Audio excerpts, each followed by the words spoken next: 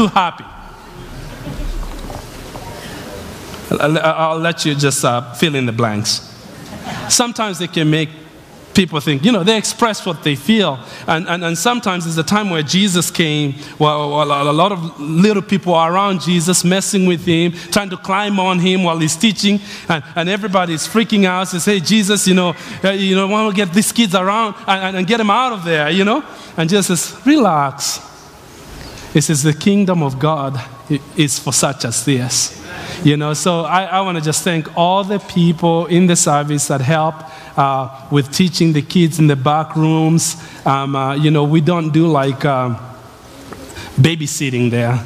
We're teaching them the Word of God. I was so proud. Yep. I was so proud of the young little guy, Isaiah. He says, I want to say something, Pastor. I want a closer relationship with God. I just thank God for kids like that. That's awesome.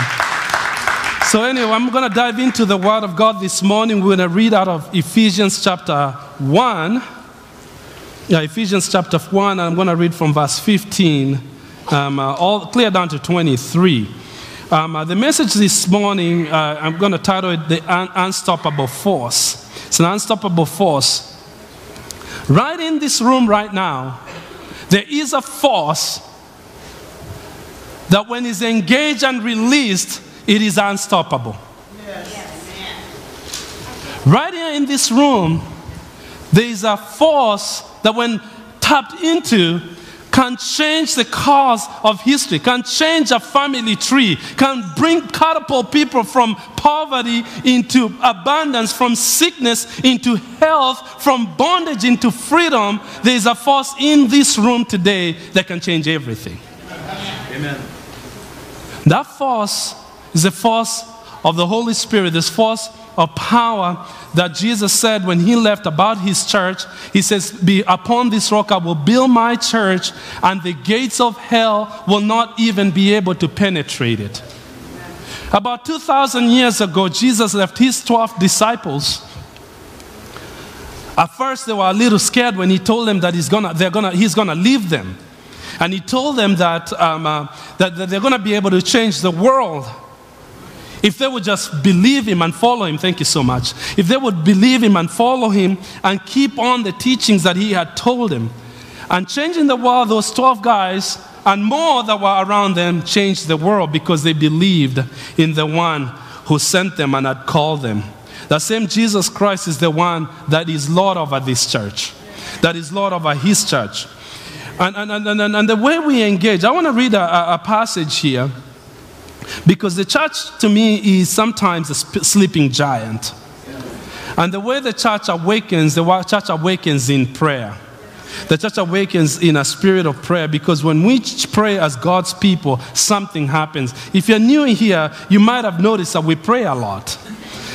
We pray when we start. We pray just when we say, let's just pray right now. We pray all the time. No, Jesus did say that my house will be called a house of prayer. If you're going to find some place to pray, if you didn't pray anywhere this week, you're going to pray here. I have been, sadly, through a service where there was hardly any prayer. And so it was put together, but was hardly any prayer. And it shows to me that there is something, there's a lack of connection in realizing that there's power that we can tap into spiritually that can change things on the natural sense, because prayer changes everything. Now, Paul, in Ephesians 1, where I told you to turn into, in fact, let me read it and then I could add some thoughts after that. Verse 15, he says, this is Paul the apostle writing to the church in Ephesus. He says, ever since I first heard of your strong faith in the Lord Jesus Christ and your love for God's people everywhere, I have not stopped thanking God for you. I pray for you constantly. I ask God, the glorious Father of our Lord Jesus Christ, to give you spiritual wisdom and insight so that you will grow in your knowledge of him. I think the New King James says that I pray that the Lord will give you the spirit of wisdom and revelation knowledge so you can get to know him more. Verse 18, he says, I pray that your hearts will be flooded with light so that you can understand the confident hope he has given to those he called. If you're a born-again believer, or you're about to become one, you're called by God. Amen. Now look at someone next to you and just tell me, you're called.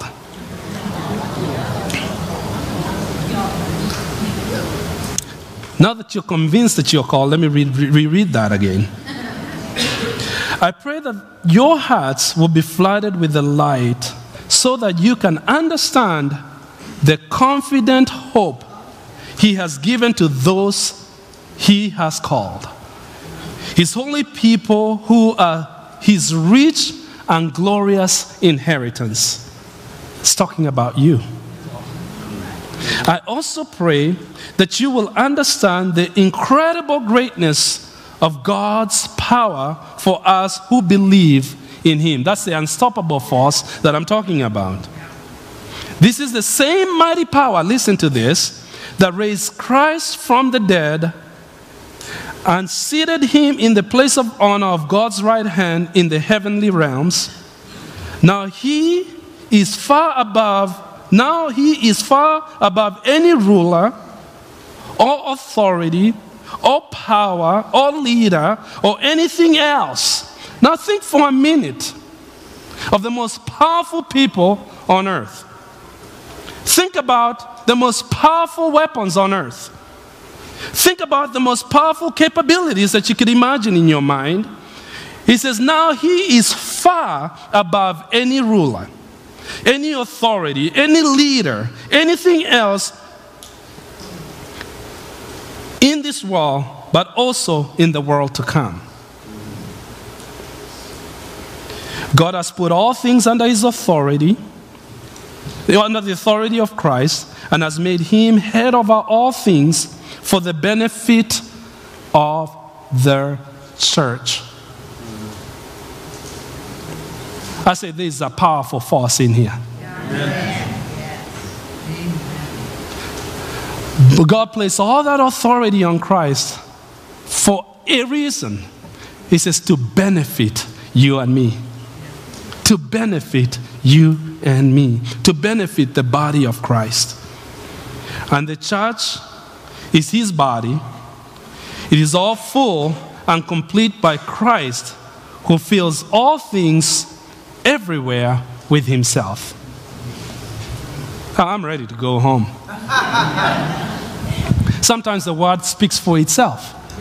That's always, I'm a strong advocate of believers reading their Bible, believers getting into their word, believers opening up that book and reading it for themselves, because if the Spirit of Christ dwells inside of you, He says that He will be our teacher. How many know that when you open the Bible, not just because you have to, but because you're desiring to know more of Him, and you ask the Lord to teach you and to instruct you and to show you what it is that He wants to show you in your life today, that He is faithful to reveal things that you never saw. You can read the same verse over and over again. And the Holy Spirit has a way of bringing out the Word of God spot on when you need it. Because He is an on-time God. He is an on-time God. He'll give you a rhema word, a word that is due season. You can read one scripture you've known all your life, and you're going through something, and you're praying and you're seeking God, and the Lord just causes that light to come through, and He gives you strength to move forward. I remember years ago, my wife and I had taken a change in life. I stepped down from a job I was doing and I was going into starting my own business. And how many know that sometimes starting your own business, you have a couple kids at home, it can be a little scary. Because sometimes when you're working, you might do great and be rewarded for it, and you might just punch in the clock and nobody notices because you're doing what's required. But when you're on your own, you're the marketing guy, you're the call center, you're the chief executive, you're the accountant, the book, you're all. If you don't get it done, nobody eats. And it can be scary sometimes. And I remember though, during this, a little bit during that period, we hit some rough spots for a season there, that we were working hard, but things were not panning out. But what would encourage me a lot of the times that I'd go back to the word that the Lord gave me when I stood. And so when I cannot see beyond, like, well, what is going to happen tomorrow? Is this going to close? Is this going to happen? It's like, no. I know that the steps of the righteous are ordered of God. I know that God is my provider. He's the one that says, I will never leave you. I will never forsake you. When you walk through the waters, I will be with you. When you walk through the valley of the shadow of death, I will fear no evil, for you are with me. He is a faithful God, and He will see you through your situations. I've been getting a stirring lately, a lot more, and this has always been a close issue in my heart, and it's the area of prayer and the church engaging in prayer and taking that call seriously that Christ said that His church shall be called a house of prayer. It's also going to be called a house of prayer. I do believe that when the church engages in a more meaningful, more intentional, more intense time of prayer, that things happen and that the cause of society can change. That's has been a great conviction in my life, and God has started me up to pray. But I feel like there's something the Holy Spirit is stirring even more in a more intense way, because we live in some really interesting times. That's just watering it down a little bit. How many know that it's crazy out there sometimes? You turn around, you think, how in the world have we gotten ourselves into the place that we are in? Yeah. And sometimes situations might feel hopeless. They might look so bad. I'm thinking, wow, I never imagined in my lifetime I would see what I'm seeing now. But I'm here to deliver some good news to you. There's an unstoppable force. There's an unstoppable force. It's when God's people engage in prayer. When God's people engage in more intense times of prayer, being deliberate in calling out on the name of the Lord. An Old Testament scripture says that if my people who are called by my name will humble themselves and pray and turn from their wicked, seek my face and turn from their wicked ways, God says that I will hear from heaven, I will forgive them of their sins, and then I will heal their land. There's a lot of healing that needs to go around, but God doesn't look out for political solution. He's not looking out for business solution. He's not looking for the professors to figure out what the cause of life is. No, He's just saying, I want my people to come on their knees. I want my people to call my name. I want my people to be humble, to cry out to the Lord. I want my people to repent of their sins. I want my people to seek my face. See, and when we do, how many know we get a lot more? Andy, come, let me pick on you. Andy's a good man. Good man, Andy. Thank you. So sometimes this is where we miss on prayer sometimes. Prayer, God has made it a mode of communication. And the intention for creating that mode of communication is so that it can enhance relationship. Okay? Now, Andy is a wealthy man. I'm just prophesying. Amen. The best agent in all of the world, you know? Yeah.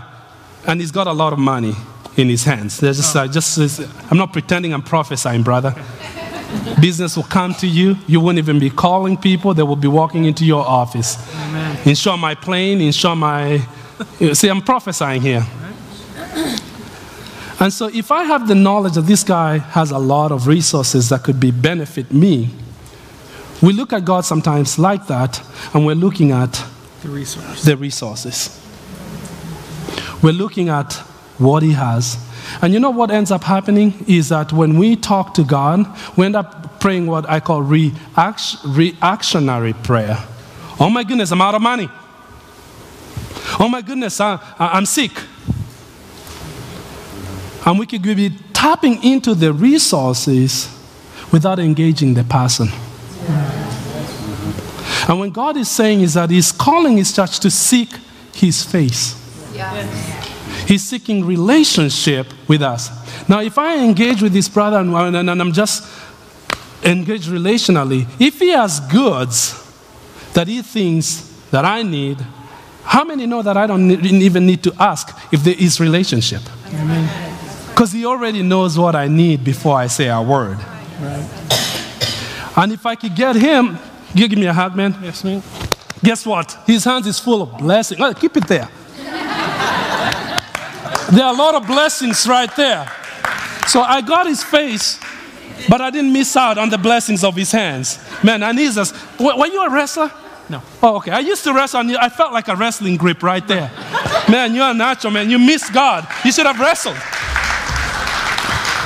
See, when we engage God relationally, when we engage his face, we do not miss out on the goodies that he already has for us. Right. Amen. And as the people of God, if we start, quit worrying about your life. Jesus said that, Matthew chapter 6. Quit worrying about your life. Quit worrying about what you will eat, what you will drink, what you would wear, what you would put on. Quit worrying about that. I want you to seek my face. For the Heavenly Father, he says, already knows the things that you need.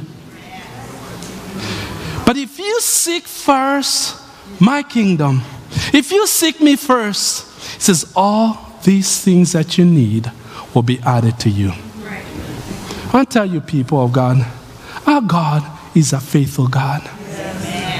You can count on him. You might have friends that disappointed you at one point, maybe even someone real close to you. But God is not like man. God is not a man that he should lie. He's not a son of man that he should repent. When he has spoken a promise, he is a God who keeps his word. We can have peace with God. We can walk peacefully. Even when we don't see the light, we can rest in peace in knowing that our God is a good God and he means to do us good. Paul had already figured this out. And I'm always so impressed with the life of Paul. And I even don't know if he understood the kind of impact that he would have. I mean, about 2,000 years ago, after Christ, Paul was a great encourager and a teacher of the church. He settled disputes in the church. He came down straight when there was bad teaching and wrong doctrine. He would straighten things out and get people lined up to serve God in a pure and in a balanced way. He would encourage people to do ministry. He did all sorts of things to help build and encourage the body of Christ in his time. I don't know if he understood that even 2,000 years later, he'll still be encouraging and building up the church. He had his own needs. And I'm so impressed by the passage of scripture that we just read. And I realized that Paul was an intercessor. Paul was engaged in intercessory prayer. Paul understood the power that we have, that unstoppable force that we have, that we can engage on our knees on behalf of others, on behalf of the church, on behalf of the ministry overall, on behalf of the nation, that God would move. And I just want to give you 4 takeaways before we go home that just kind of impressed me on here. He starts the letter by saying, ever since I first heard of your strong faith in the Lord Jesus Christ and your love for God's people everywhere, I have not stopped thanking God for you. I pray for you constantly. Now that's a strong statement. You know, you can read it fast, quickly. But I believe you don't say something like that unless you actually did it. This is why I've learned, because I used to be a really sharp guy that remembers everything, like my 2-year-old, if you make a promise, they will never forget. But sometimes you encounter somebody, you hear something, you have a need, and then you think, oh, I'm going to pray for them. You keep it in your mental, and 10 years later, you say, oh, geez, I never prayed for Bruce. I'm exaggerating here a little bit if you haven't caught on. But how many know sometimes we see things around us, and we say, oh, yeah, oh, you write that person on Instagram, on Facebook, hey, I'll be thinking of you, I'm praying for you in your hard time. And then you don't. So I've learned, when I see that and I think it, I stop right there. Even if it's not a long prayer, I will pray right now. Lord, I pray for Adam and the change he's going in his job, God. Give him favor. What he's doing, God, let your hand shine upon him. Let it stand out over all his competitors. Just bless his life tremendously in Jesus' name. Yes. Amen. There's an unstoppable force that can do something. Now, one, you're faithful, you prayed. Two, you don't know what God is doing at that moment when you open up your mouth and you engage the unstoppable force. And two, you won't forget to pray. Now, Adam may come up in my mind again, then I know to pray more. And then there are people that we need to stand in partnership with. He says, speak to one another, the Bible says. He says, pray for one another, the Bible says. So sometimes there are people that are going through a season. There are sometimes you get things that are just moments that need a God intervention. And sometimes there's a season that needs God's sustaining grace of a season. And those types of people need our support. They need our continual prayers. They need our continual engagement in heaven in unity with them for the season that they are in. And that's what I picked up on this. That's one thing I picked up on this, is that Paul had a plan. He continued to pray, but he had a plan. He methodically was thinking and naming people and making mention of them in his prayers. He had a prayer plan. He had a prayer list. He was doing more than just saying something. If you don't have already, I want to challenge you today. Start making a prayer list for people other than yourself. I should keep around 5, the ones that are continually in my mind. And I could cross off sometimes and just add another one. When I don't, I find that I'm not nearly as diligent or nearly as effective in my desire to pray for them.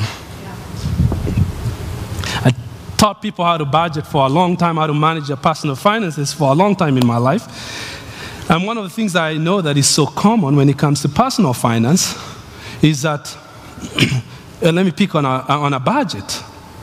The people that write down their budgets, and I mean right now it doesn't have to be on, I know these days you don't have to write anything.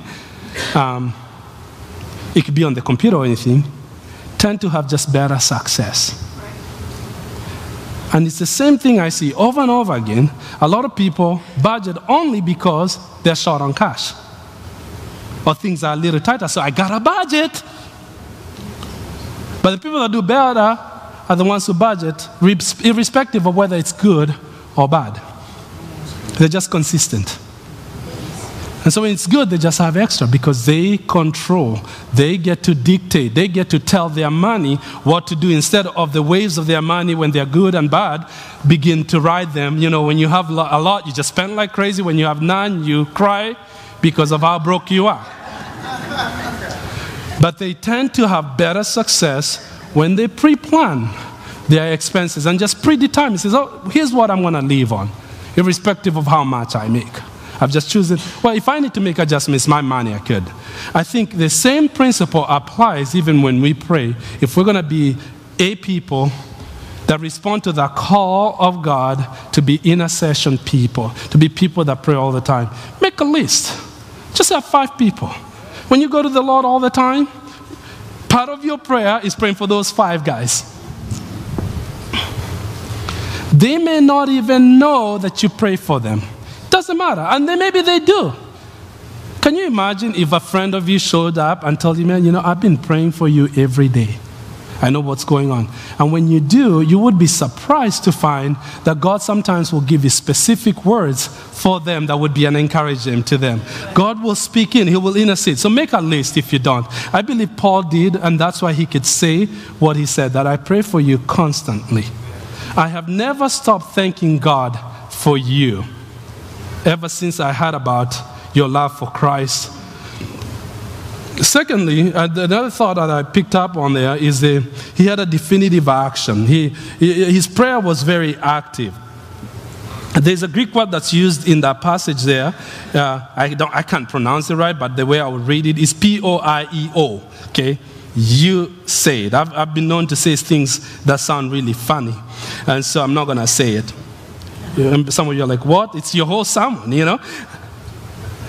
But the Greek, the word itself speaks of describing something, like creating something that did not exist. Okay? And this is the unstoppable force I want to talk about. Our prayers, when we begin, and can create, in partnership with God, can create things that never existed. See, our natural tendency when we are looking for a solution, let's say we run into a hard place, is always a practical way of how can I get myself out of this hole? Or how can I propel myself forward? Now, there's a time for action, but God is a creator God. He makes ways where there are no ways. He causes water to come out of the rock. He parts the Red Seas when there was no way. Without a boat, he gets his people to cross over. He is not limited by what we see. Okay, another scripture says, now to him who is able to do exceedingly abundantly above all that we could ask, all that we could think and all that we could imagine, according to the power that is at work within us, be glory to him in the church forever and ever. He is able to do far beyond what you could possibly imagine in your life. You've dreamt about some things. You've wondered about some things. God, I wonder if I could ever do this. I wonder if I could ever achieve this. It says he is able to exceed even your wildest imagination. He's a creator God. Second thing that I noticed in this is that he had a conviction. He had a conviction that continued prayers make a difference. He had a conviction that it wasn't just mumbling and doing or just a religious ritual that religious people do. He believed that when he prayed, something happened. I remember when I was a young man, let me take that back. When I was younger than I am now, I'm still a young man. One of the things that really propelled me into prayer, I was reading Revelation. And I'm reading Revelation, and it's talking about the presence of God. And I'm just imagining this thing in heaven going on. And there's one scripture that John says that he saw this kind of smoke thing coming out on in the throne of God continually, just flowing on around the presence of God. And he says that when he understood what it was, he says it was the prayers of all saints. And that spoke volumes to me. I just never, when you pray, how many times you prayed and even forgot what you prayed about? It says continually in the Lord's presence are the prayers of his saints. That every time we gather, we've called on the name of the Lord here this morning. We stood with those guys that were getting baptized and called on the name of the Lord with them. Pastor Chris here, we call on the name of the Lord. And it says every time we call on the name of the Lord, that engagement is eternal in nature. It's never ending. It's continually before the presence of, that stirred me up to pray like I've never prayed before. Because I realized there's something way bigger than me. There's something way bigger than my current situation. Maybe I'm praying for a specific thing. But just being in his presence is so much bigger than even my present needs. That's why Paul is saying here to us, he says, no, that God has placed all authority under Christ. He has placed all authority under Christ for things that there's no power in the world, all the world to come. Because guys, we're dealing with supernatural things that have eternal power. I'm talking about an unstoppable force that's in this house today. I don't know what your need is. I don't know what is concerning your heart right now. I do know that God is faithful. Is it an issue in your job that's frustrating you and you want just to see a change? I say God is faithful. Is it an issue in your marriage? Maybe you're concerned about your children. Maybe you're concerned about your finances. God is faithful. God is calling us to engage in these days in greater times of intensity in prayer. Because I believe there's a revival that's about to burst forth. And God's people need to get back in engaging in prayer.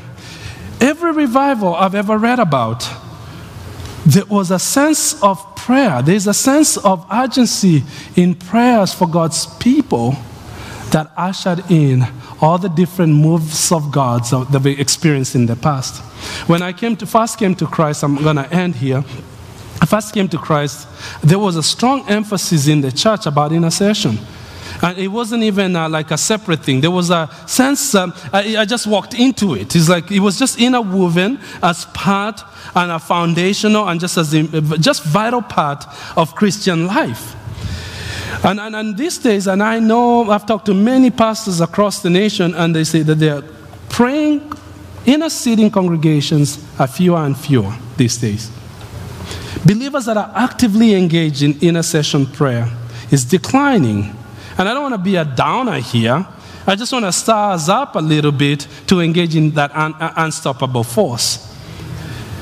And it's a giant that's been taking a nap that God's calling to wake up. We don't need some superstar to change America. We need a move of the Holy Spirit.